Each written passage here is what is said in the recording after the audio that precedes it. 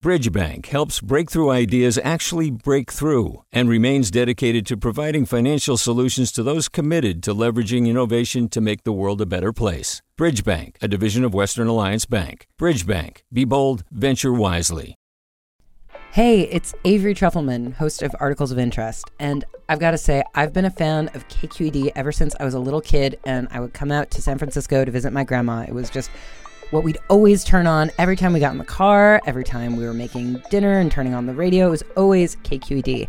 And then over the years, I've become a massive fan of KQED podcasts because this is local reporting at its best. These are answers to questions you've always wanted to know, interviews with exciting, unusual voices, necessary journalism, all told with love and care and artistry. And did you know that a majority of KQED's funding actually comes from members? It's just people like you and me supporting the programs they love, while also getting access to cool events, behind-the-scenes footage, and so much more. If you want to sign up and be a part of this amazing community, visit donate.kqed.org/podcasts to become a member today. That's podcasts with an S. Thank you for listening, and thank you for your support. From KQED.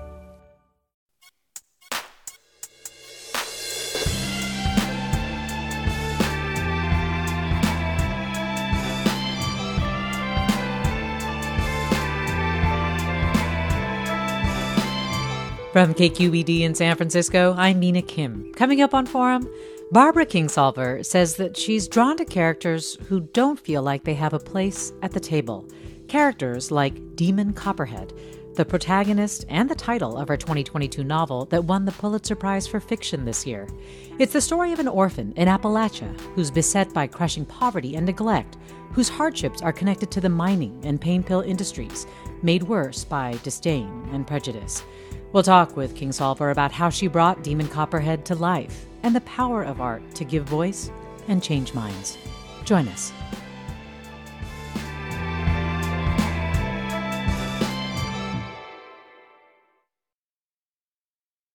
Welcome to Forum. I'm Mina Kim. It's been almost a year since Barbara Kingsolver's Demon Copperhead came out. And the reception? Well, it won the 2023 Pulitzer Prize, along with Hernan Diaz's Trust. Demon Copperhead also won the Women's Prize for Fiction, and it's been on the New York Times bestseller list for 45 or so weeks. Kingsolver's project as a writer, she says, quote, is to represent Appalachia honestly, countering stereotypes with nuance, giving full account to our rich culture and the beauty of our place. This the novel does, and much more. Barbara Kingsolver joins us now. So glad to have you on Forum. Thanks for inviting me. Well, you have called Appalachia, Barbara, a region and a mindset. So tell us about both of those things. Well, it's a place, and it's a people who are very much defined by our place. And it's a little bit hard to find on a map because it crosses a lot of state lines. And it's interesting that as citizens of the U.S., we tend to identify ourselves by statehood. But Appalachia is not a state. It's a section of the mountain range, the Appalachian mountain range, and the people who live on it and in it. And it kind of stretches northeast from the very top of Georgia across Tennessee, the eastern Tennessee, parts of North Carolina, Virginia, Kentucky, West Virginia, up into Pennsylvania, and parts of Ohio. And the Appalachian mountain range geographically goes much farther north, all the way into Canada. But culturally, Appalachian people live in that piece of America that I just described to you.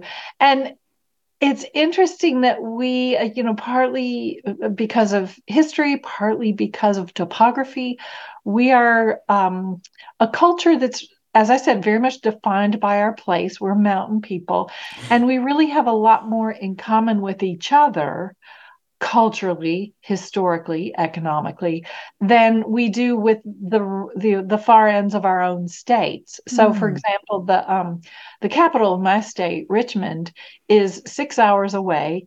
I've been there maybe twice in my life. People here, I mean, 6 hours away by car, that's not by walking. And, people around here don't really think a lot about Richmond. And I think the people in Richmond don't think very much about us. Appalachia tends to be, the part of America that isn't really seen very much. So, I could tell you a lot about the mindset part of that question, but the main thing I would say about us is that we are a people made of community. We are very enmeshed in our families, our communities. When we sit down with when we meet somebody and sit down with someone for the first time, the conversation that Appalachians always have in one way or another is, who are your people?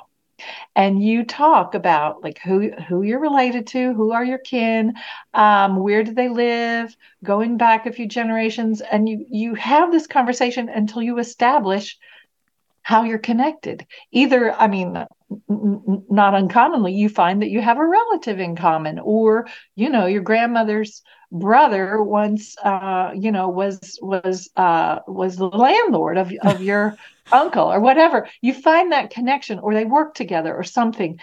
Once you find that connection, then you kind of relax into whatever other conversations that you're going to have. So and it's mostly a rural place. It's a place of small towns where everybody knows each other's business, and it's a remarkable place to have come from. I grew up in Kentucky. I left, as many small town kids do. Got out of there, determined to see the world. I saw the world, and I wanted to come back. And I don't live in the same town where I grew up, but I live in Appalachia, in the heart of Virginia and Appalachia. Yeah. And I love it. This is home. I wouldn't live anywhere else. Yeah. When you did leave for a time, is that when you first realized that others in this country may not see the region the same way, or see you the way that you've experienced the region? I was in absolute shock. I had no idea that the rest of the world saw us as a joke. I went to college in Indiana, so it was not, it was not some fancy Ivy League place. We didn't, where I came from, we didn't know about fancy Ivy League places.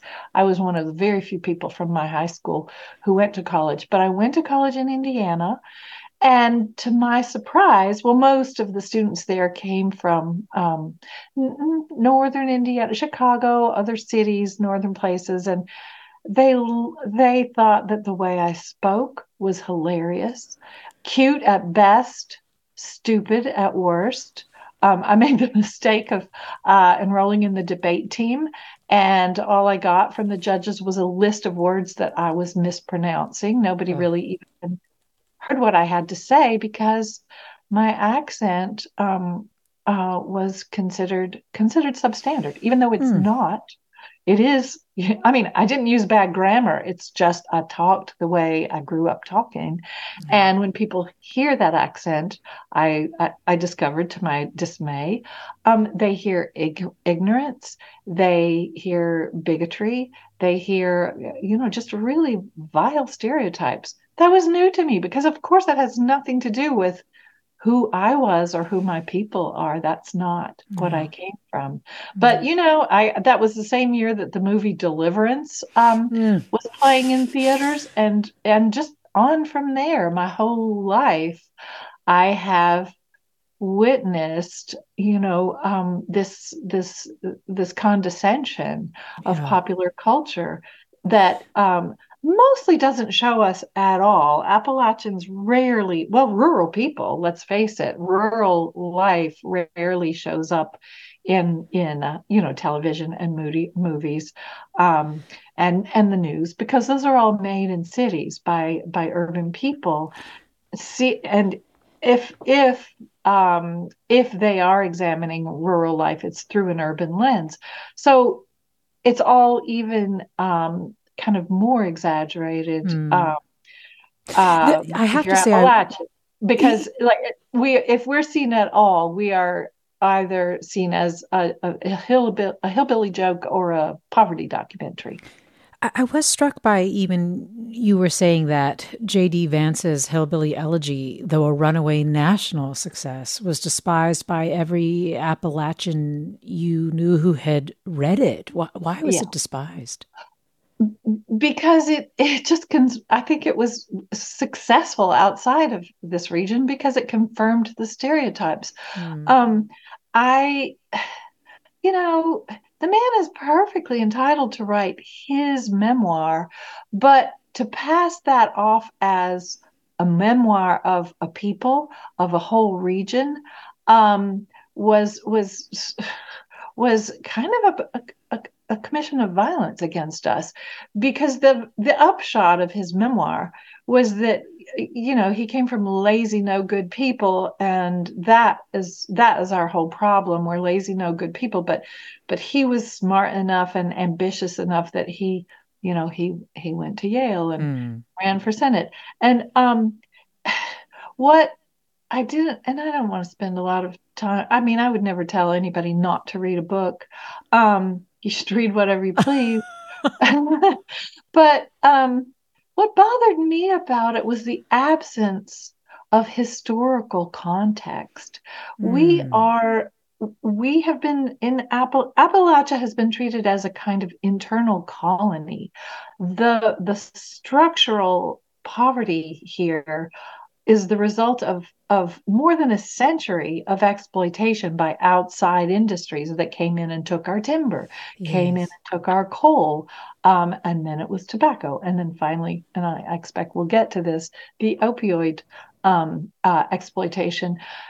The coal companies in particular had a long history of very deliberately keeping out any other kind of employment in our region. So they put the kibosh on any kind of other factories that might come in, other kinds of industries. But they did this by basically buying up and owning towns, schools, city halls, everything. They still kind of have a lock on a lot of our state governments, Kentucky and Virginia, especially coal. And so in so doing, they did this, and they also quite deliberately suppressed our culture of education, so that they had, a population of sitting ducks who really had no other choice and no other skills but to work in the mines. And those jobs are gone now, all but gone. The coal mines employ now just a tiny fraction of what of the labor that they once employed. And so, but here we are with a century of, this kind of fence put around other opportunities for us. So this has left us where we are, not laziness, not a failure of ambition, but something that has been done to us. And what I think, if you really looked at the history of Appalachia, is most people would be impressed that we've survived at all. And I hope impressed at our resilience, because another thing I can tell you about Appalachians is that we are probably the most resourceful Americans you're going to find. We have had to do for ourselves, and we do. We are people who make things. We grow food. We make quilts. We make music. We make moonshine. That still happens. I love what you're describing, because to me, one of the central ideas of Demon Copperhead, and a concept that we see Demon realize as he confronts misery after misery, is that he realizes that bad things were done to him, that what has happened to him does not reflect a failure of his own or even of his community. And And the parallel to what you're describing about Appalachia itself is really very powerful. We're coming up on a break right now, but I want to remind listeners that we're talking with Barbara Kingsolver, and we will have more with her and with you after the break. Stay with us. I'm Mina Kim.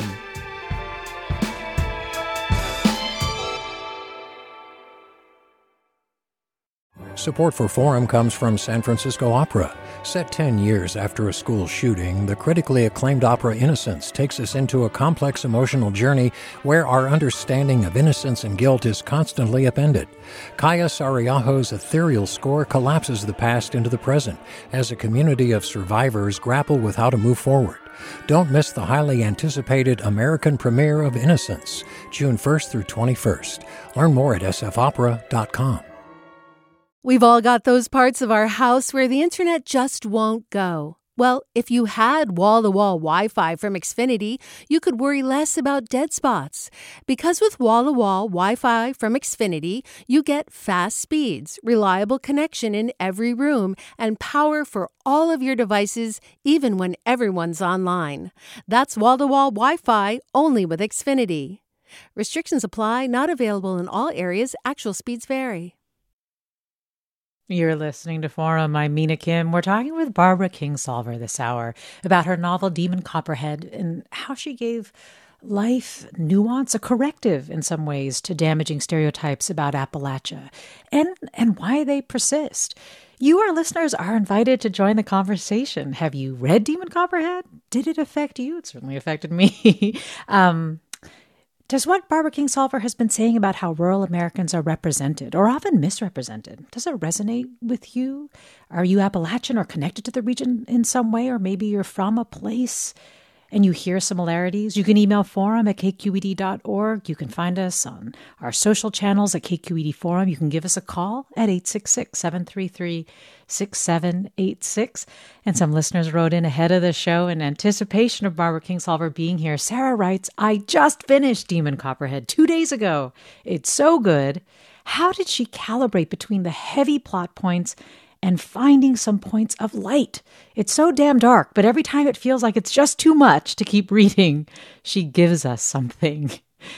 So, Barbara, let's talk about Demon Copperhead. I love that assessment by Sarah. The character, especially for those who haven't read the book yet, introduce us to Demon. Who is he? Demon, his real name is Damon, which of course, before, as he says, before he's off his mother's tit, becomes Demon because where I live, everybody gets nicknames. You get, and they're rarely complimentary. Men, especially boys and men, get called Stumpy or Funny or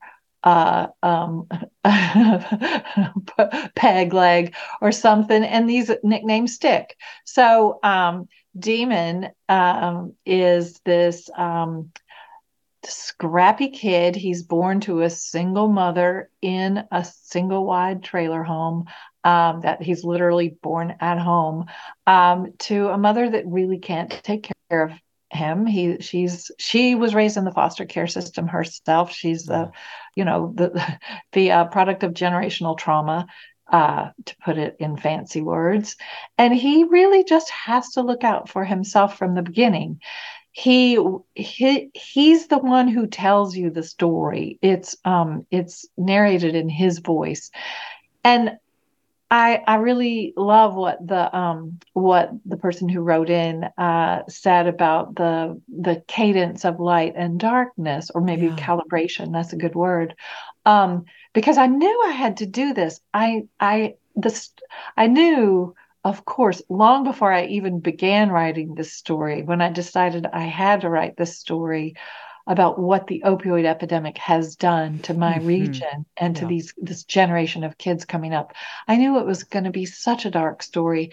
And I'm not going to take you through these dark chambers of scenes and journeys and pathways of trial without giving you enough light and hope to keep going. I mean, that's my job, is to give you a reason to turn every page instead of throwing the book across the room. And I decided I could best do that by letting this kid demon tell you the story in his own terms as he understood it. And the choice of the first person narrative is that's kind of a trick, because I'm letting you know he is going to survive after all. He's telling you the story from the other side. So it's a hero's journey. You follow him from literally from birth. It opens with him telling you, first of all, I got myself born. And the worst of the job, he says, was up to me, my mother being, let's just say, out of it. So you see him from birth through around the age of 20 to 22, somewhere along there. And it's his coming of age, but he has to be an adult from the time he's really 4 or 5 years old, looking after his own mother. Yes. And then, it's not giving away too much to let you know he's orphaned, and he goes through all kinds of foster homes and provisional homes, and really, sort of looking out for himself, finding his own way. And it's an exploration of the safety nets, the networks of care that we have in this country, not just in Appalachia, but everywhere, that are really so full of holes. We really, as a nation, we have maybe not really paid enough attention or really learned enough about the desperate need of these kids and the resources that we're not allocating. I had to do a lot of research, of course, and I was stunned to learn that the foster care system is run as a for-profit business. So these kids are products, essentially. And when a kid's in foster care, his DSS worker, his caseworker, is his legal guardian. These DSS caseworkers are paid so poorly, and the work that they have to do is so hard, especially in regions like this that are where the system is stretched so thin. Yeah. Because we have this whole generation of kids who have been orphaned by poverty and painkillers. Yeah. So they're paid so poorly, these caseworkers, that there's a lot of turnover. His demon's caseworker in the one adult who seems to be kind of dependable in his life, leaves the DSS to become a kindergarten teacher. She's very excited that she's going to get more pay as a kindergarten teacher, and that's a fact. So there's so much turnover that it's genuinely common for kids in foster care not to know the name of their legal guardian, and vice versa, because their files get lost and there's so much turnover. Yeah. So this is something that I wanted to just let people know about. Because this is our future. I love the insight you gave us into the inner workings a bit of the foster system through this book. The other thing, too, that you did research-wise, as I understand it, is that you talked with people who had experienced opioid addiction, followed paths of its descent, into heroin or fentanyl, or just the impact that it had on their lives. And I'm just wondering if you could just tell us a little bit about some of the core things that affected you as you yourself research this, that you think are vital for people to understand. First of all, that addiction is a place nobody wants to go. Nobody sets out to go there. This is the issue that I really wanted to address with this book, because I think people know a bit now about how Purdue Pharma really studied the metrics, and they targeted three places in the U.S., and one of them was Lee County, Virginia, this region where I live. Based on the vulnerability of these populations, they chose these areas to just pump in their painkillers, which are profoundly addicting, even though the doctors who prescribed them were assured with fake research that this was a good answer to, pain and disability, that it was not addicting, but in fact it is. And so this very quickly became a huge issue in my area in the from the late 90s to the early aughts, until this formulation was taken off the market after lawsuits.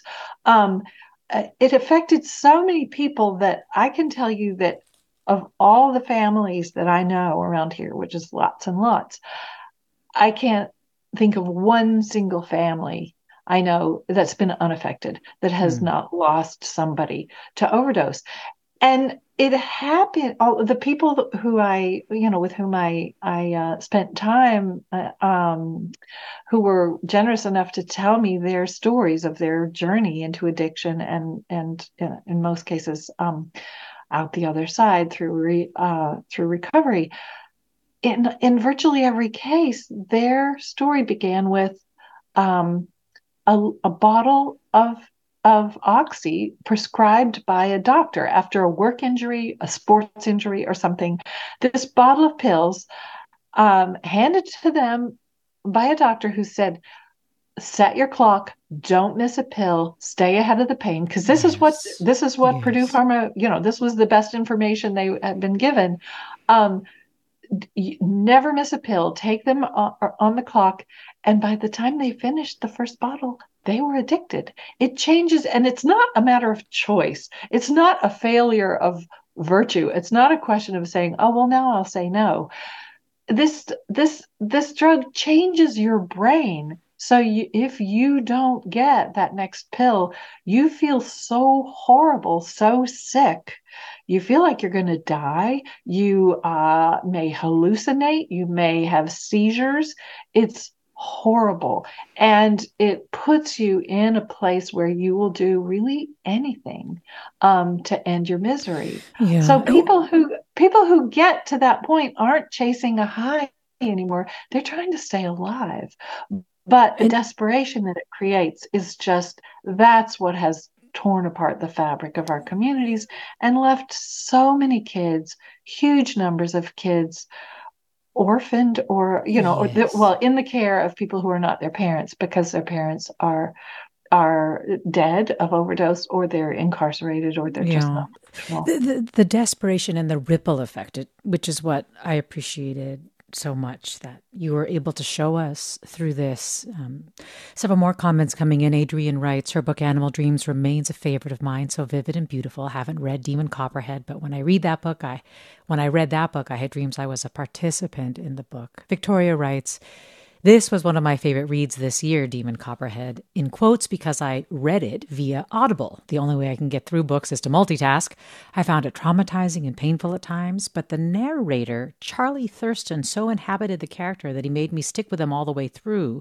So my question to Kingsolver, did she hear the audiobook version? And in general, what does she think about her work being transformed in this way? I love the form of audiobooks, and I love that there are a whole lot of people, my own kids included. I'm millennial daughters and sons-in-law, and I understand their lives. And it's, when you have small kids, when you're driving a lot for work or whatever, audiobooks are a way you can still be a reader in these sections of your lives when you might otherwise have to give up reading. So, and I also usually narrate my own novels, and I'm thrilled. I love to do it. I'm thrilled that my publisher likes me to do it. I generally go into the studio right after I've finished a book, because they like to release the audiobook at the same time as the print book. So I go right into the studio and record. And these voices that have inhabited my brain for years and are still talking to me, I get this chance to channel those voices, get their accents as perfectly as I can, get their intonation just the way I hear them, and give that to my audiobook readers. And I feel like I'm giving them kind of an extra, like value added. I'm giving them a version of the book that's even maybe a little extra from the print book. In the case of Demon Copperhead, because it's a first person narrator and he is a boy, I can be many things, but I can't be a boy. But it was really important to me that it be the right narrator. So I auditioned and I chose Charlie. He had done a really great job with the books of another Appalachian writer who's a great friend of mine, Silas House. And so I asked my publisher, will you please get Charlie? And they did. And of course, I haven't sat and listened to the entire book, but I know his voice because I listened to it before I chose him. And I listened as it was, as they had dailies, I listened and I didn't want to cramp his style, but I wanted to make sure, and I was very pleased. So I would call this a collaboration, and I'm very, very proud of the way that Charlie did the book. Yeah. And I'm also going to say, well, to those readers who say, well, I hung on every word, I'm just going to remind you, I did write those words. Well, Juliet wants to know, this listener writes, I would like to know how a middle-aged woman conjures the voice of a young man. It is something authors always do, but I'm curious about the process, whether she hears the language in her head, whether she knows someone who personified the voice. Well, here's the wonderful thing about being a writer. You don't peak in your late 20s. I'm so glad that I'm not, an actor or a model or an athlete. The older you get, well, you accrue a couple of things. One of them is wisdom. And I do think, wisdom is like scar tissue. You can only get it by getting hurt and growing back your skin or your bones or whatever you broke. So I think that most of us go to literature, especially literary fiction. We go to these books for wisdom. And just by living longer as a writer, you kind of get that if you're paying attention. But the other thing you get is the experience of having been many different ages. I've been, I'm in my 60s now, and I remember when I was a kid and I looking at old people and thinking they had always been old. Just kind of not really believing that, but kind of thinking that. But in fact, I've been a young mother. I've been a middle-aged person. I've been a teenager. I've been a child. I can remember all those states. And as a matter of fact, I remember adolescence so well. Those memories are so intense and so vivid, maybe because, I don't know, maybe it's hormones. I think a lot of it is just the intensity of our feelings as we're coming into kind of a new way of living as young adults. But honestly, I remember being 14 better than I remember being 34. And I'm going to say to anyone who's been there, don't you? I mean, first love, how you can't forget that first kiss, first, all of those things, first huge humiliation in school. Those memories are so fresh. And I did not live Demon's life. I'm happy to tell you. I was much luckier than him. I was raised by my own parents, but I was an outsider. I was bullied in school. I didn't have the right clothes. I experienced the slam book humiliation. And I have my whole life, for various reasons, had a kind of a sense of being an imposter. I rarely, outside of my own family and home, when I go to, fancier places, I never really believe I belong there. So there are many, many parts of Demon that I know very well and can feel in my own heart. And okay, I've not been a boy, but I raised two daughters who are 9 years apart. And what that means is that for the better part of 20 years, I had teenage boys in my kitchen. So I know what they are like. I know boys. Well, Susan writes, thank you for this amazing book. I read Dopesick last year, and your due diligence framed this horror from a complementary perspective. In the next printing, please include a map of Appalachia. Merritt writes, in addition to all the specifics you've been discussing, Demon Copperhead is the most empathic exploration of a person's life I've ever read. In a time when the public discourse is supercharged with name-calling, blame, anger, and righteousness, this profound experience of humanity and empathy couldn't be more important. We're talking with Barbara Kingsolver about her Pulitzer Prize winning novel, Demon Copperhead, and your reactions to it. Also, your questions for Barbara about writing, about rural America, about Appalachia. Those are all fair game. Email forum@kqed.org. Post on our social channels at KQED Forum. Call 866-733-6786.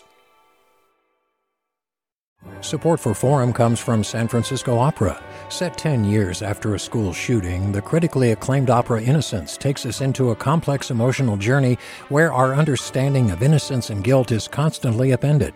Kaya Sariaho's ethereal score collapses the past into the present as a community of survivors grapple with how to move forward. Don't miss the highly anticipated American premiere of Innocence, June 1st through 21st. Learn more at sfopera.com. We've all got those parts of our house where the internet just won't go. Well, if you had wall-to-wall Wi-Fi from Xfinity, you could worry less about dead spots. Because with wall-to-wall Wi-Fi from Xfinity, you get fast speeds, reliable connection in every room, and power for all of your devices, even when everyone's online. That's wall-to-wall Wi-Fi only with Xfinity. Restrictions apply, not available in all areas. Actual speeds vary. You're listening to Forum. I'm Mina Kim. We're talking with Barbara Kingsolver about her great Appalachian novel, Demon Copperhead. And so are you. Let me go to the phones. Eric in the Highlands. Hi, Eric. Join us. You're on. Hi, how are you doing? Great. What's on your listen, mind? I have a question. You know, I'm in my 60s, much like the author, and a lot of the things that I know about Appalachia have always been negative. For instance, you know, like as you mentioned before, the movie Deliverance and the movie Winterbone, which I haven't seen in a while.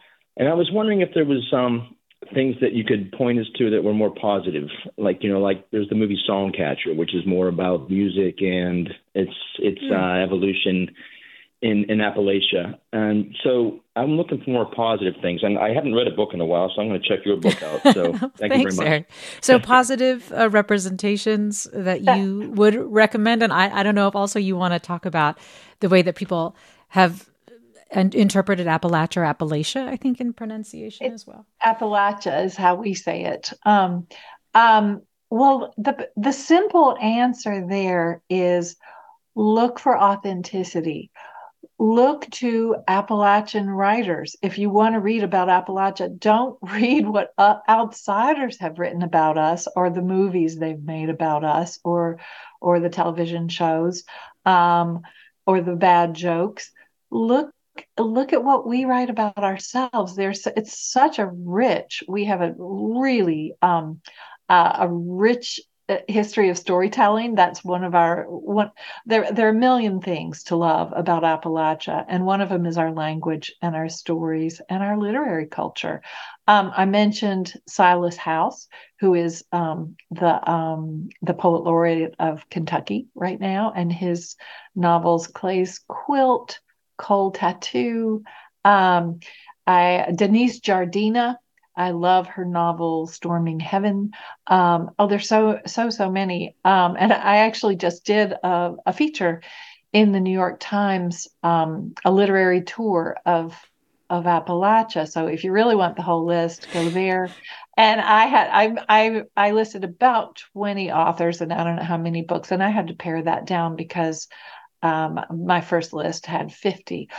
Wendell Berry is not strictly Appalachian. His farm is a little bit outside the region, but he writes so beautifully and so well of our agrarian culture. His poetry and his novels are wonderful. I could go on, but the short answer to the question is, if you want to see what's good about us, listen to us. Don't listen to what they are saying about us. And I think that's true. You know, representation has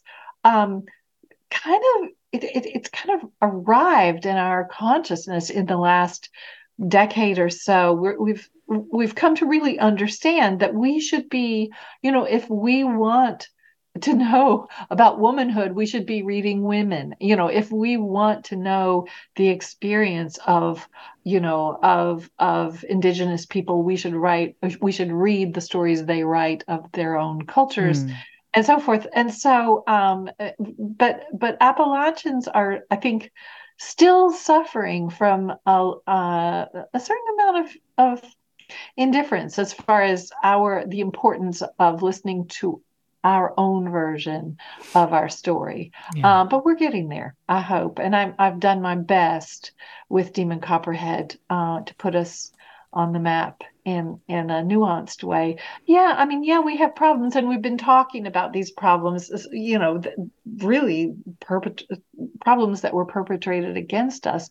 But what we have going for us is, as I said, it's story, it's resilience, it's a sense of humor. We are really great at telling stories, and the joke always is on ourselves. There's a kind of modesty that's really an important part of Appalachian culture. You have to be the butt of your own joke. You don't make fun of other people. You make fun of yourself. Yeah. But all of these things, this kind of wry take that this ironic take that Demon has on his life and the people around him, that's very Appalachian. Just like, yeah, you knew this was coming, and here it is.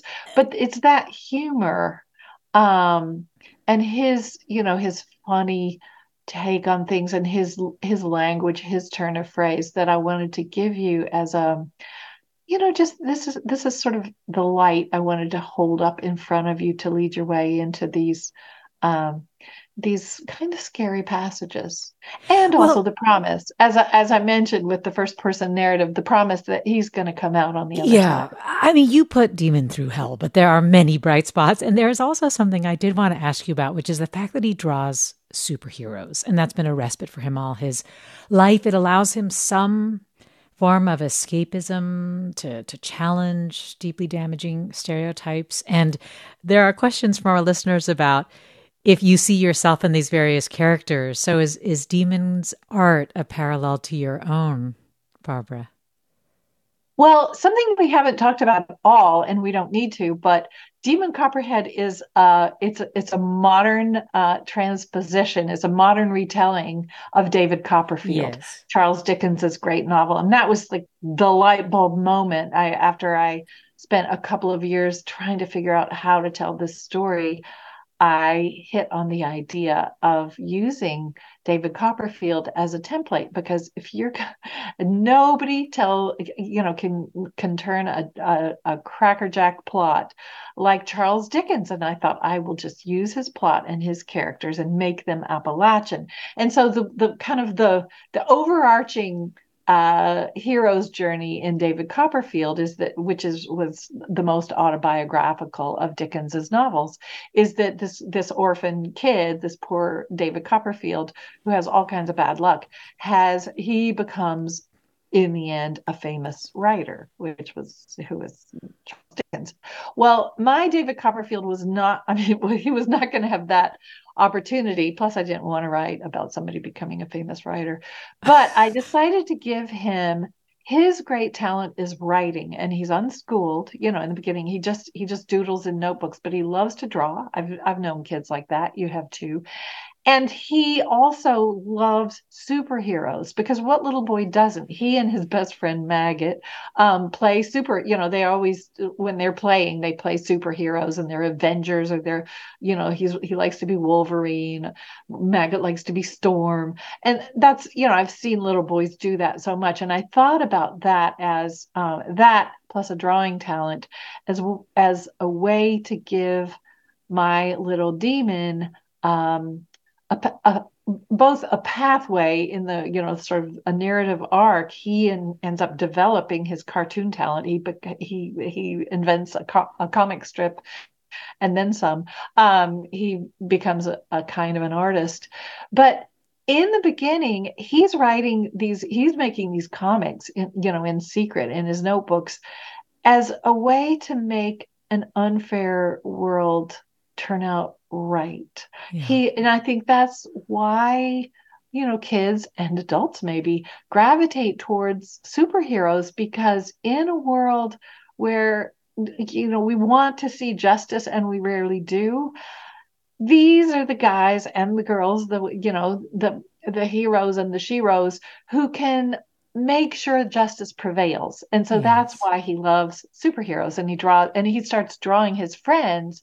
He kind of looks into their souls and he sees their superpower, and he makes his friends in foster care, the other foster boys, he gives them all superhero identities. And this is something that they, at night after their miserable day of abuse and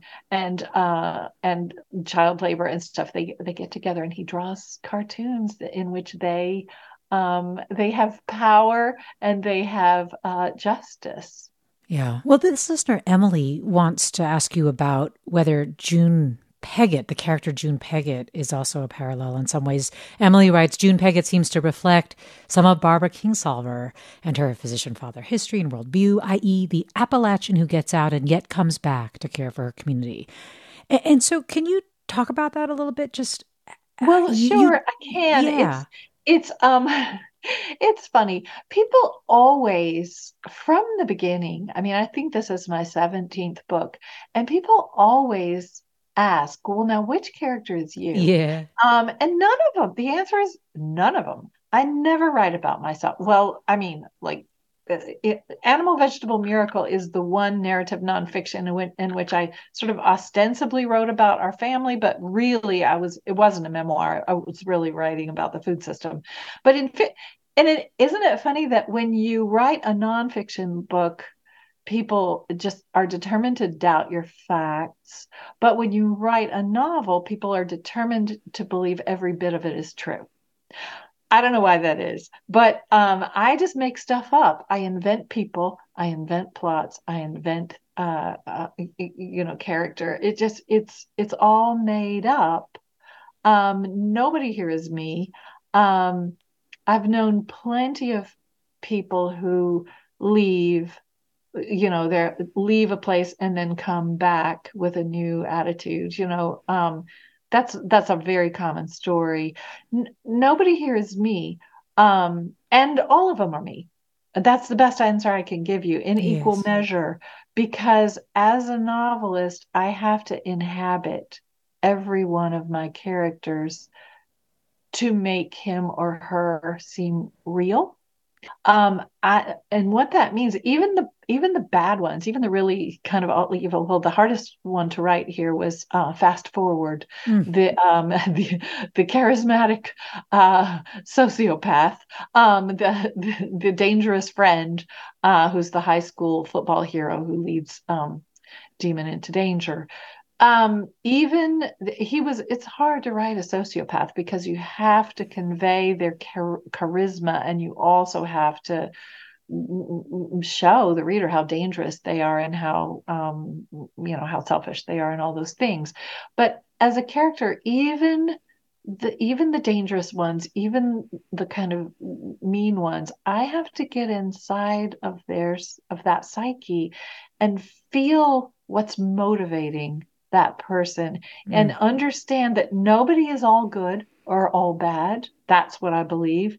And that even people that are widely judged to be bad, they think they're doing the right thing. Yeah. And their mother probably loves them. And I have to be that mom. I have to be, because if I wrote a character as a bad person, you wouldn't believe it. They would come across as sort of a cardboard cutout of bad. Yeah.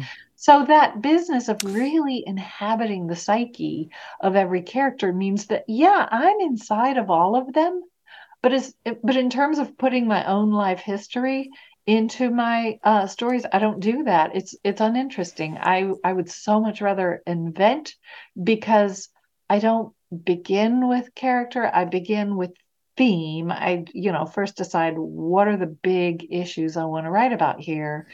Then I make a plot. I kind of construct the architecture of a story that will carry that theme. And then the last step is to cast the characters, plug in people I need to do all these things. they need to be completely cooperative. They have to do everything I say. Well, I couldn't use my friends or family for those characters because they're not that cooperative. I have to have characters that have the backgrounds, the whole backstory that'll make them do what I need them to do. And well, they rang true for listener Peter, who writes, "Thanks for bringing attention to my kin in Appalachia." Let me remind listeners that this is a fundraising period for many public radio stations, and you are listening to Forum. I'm Mina Kim. Let me read the rest of Peter's comment, Barbara, just as you're talking about character and inhabiting and bringing them to life. Peter writes, "Longtime fan of Barbara, and I was moved to tears, though this is not infrequent for me with her luminous writing. I encountered her first through her tales from the Southwest while working as a physician on the Dinah Reservation in northern Arizona. I hope I'm saying that right. She highlights something I came to understand intimately. The question we should all be asking is not always, why is it so difficult in these communities, but how is it not worse, despite the long histories of exploitation? We have so much to learn about family and mutual aid and kinship from our families and kin in places like Appalachia." Martha writes, "For 28 years, I've traveled to Asheville, North Carolina, from Sacramento to visit family. Everything Barbara shared rings true to my experience. The roots in a place, the economic and resource extraction, the inner resourcefulness of the communities. And while my brother and I were caring for our parents in their elder years, the connections and support, and the very special mountain hardwood forests, and more. Even though I am a West Coast girl, it is wonderful to have this spotlight today." I'm sorry I had to interrupt you there. This is this fundraising period we're in right now, which we so appreciate everybody being involved in. I did want to ask you about one other thing here, which is you were mentioning earlier David Copperfield and using Charles Dickens' work as sort of a template for this. And there is a moment where you write these lines from David Copperfield: "Never be mean in anything, never be false, never be cruel. I can always be hopeful to you." And it's in text that a character in your novel, Mr. Dick, one of the good people in Demon's life, writes out and attaches to a kite, which he and Demon fly. And I was just wondering why you featured those words so prominently. Well, that came straight from Dickens, and the Mr. Dick was, came straight out of David Copperfield, and he flew kites for reasons that aren't entirely clear in David Copperfield. But in my case, this was Mr. Dick, this profoundly disabled man who's been raised by his sister, who's been his sister's taking care of him his whole life. He loves reading, and when he finishes a book, he writes out his favorite lines or paragraphs from the book, and then he flies the kite. And because the authors, he says, are usually dead, and he wants to thank them. So that's his way of kind of sending those words up to heaven. And so that was my choosing those words, which were very important in David Copperfield, and putting them on Mr. Dick's kite and sending them. That was my way of thanking Charles Dickens, sending up my thank you. Oh, well, let me see if I can squeeze in Peter from Florida, who I understand, Peter, it's your birthday today, and you have something quick you want to say to Barbara. Yeah, it's the 40th anniversary of my 20th birthday. Okay. Happy birthday. Listen, I really appreciate your guest. I love that you're saying so much of what we got growing up in this world has to contrast Appalachia or country to the city, Beverly Hillbillies, Green Acres. And what you're showing is it's like, it's a proud culture. It's not proud in comparison to the city. We're pretty proud for considering that we're Hicks. You're not saying that. You're saying, no, we got our own thing going. It's beautiful. Yeah. Thank you. We are ourselves. And I just want to just try to say succinctly that we are in a moment of such dangerous divides in this country, especially between urban and rural culture. And I want to say that as a rural person, while I don't necessarily vote the same way as my neighbors, I really understand my neighbors. And we're really tired of feeling invisible. As you say, we see ourselves on TV because we're watching TV too, we've got cable. We see ourselves portrayed as jokes or pathetic individuals, or not at all. Mostly not at all. And so I wanted to say, let's think more kindly about our neighbors. Let's have a conversation of respect. Well, Barbara Kingsolver, thank you for coming on today. Thank you for having me.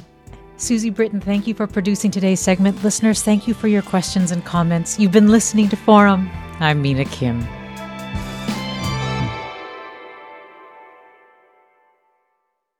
Funds for the production of KQED's Forum are provided by the John S. and James L. Knight Foundation, the Generosity Foundation, the Germanicos Foundation, the Heising Simons Foundation, and the Bernard Osher Foundation, supporting higher education and the arts. Support for Forum comes from San Francisco Opera. Set 10 years after a school shooting, the critically acclaimed opera Innocence takes us into a complex emotional journey where our understanding of innocence and guilt is constantly upended. Kaya Sariaho's ethereal score collapses the past into the present as a community of survivors grapple with how to move forward. Don't miss the highly anticipated American premiere of Innocence, June 1st through 21st. Learn more at sfopera.com. We've all got those parts of our house where the internet just won't go. Well, if you had wall-to-wall Wi-Fi from Xfinity, you could worry less about dead spots. Because with wall-to-wall Wi-Fi from Xfinity, you get fast speeds, reliable connection in every room, and power for all of your devices, even when everyone's online. That's wall-to-wall Wi-Fi only with Xfinity. Restrictions apply, not available in all areas. Actual speeds vary. All over the country, we need to improve reading in Wisconsin. Schools are changing the way they teach reading. I'm calling for a renewed focus on literacy. We have gotten this wrong in New York and all across the nation. And it's happening because of a podcast. I think your podcast has changed my life. And I'm going to share this podcast with everyone I meet. Sold a Story investigates how teaching kids to read went wrong. New episodes of Sold a Story are available now.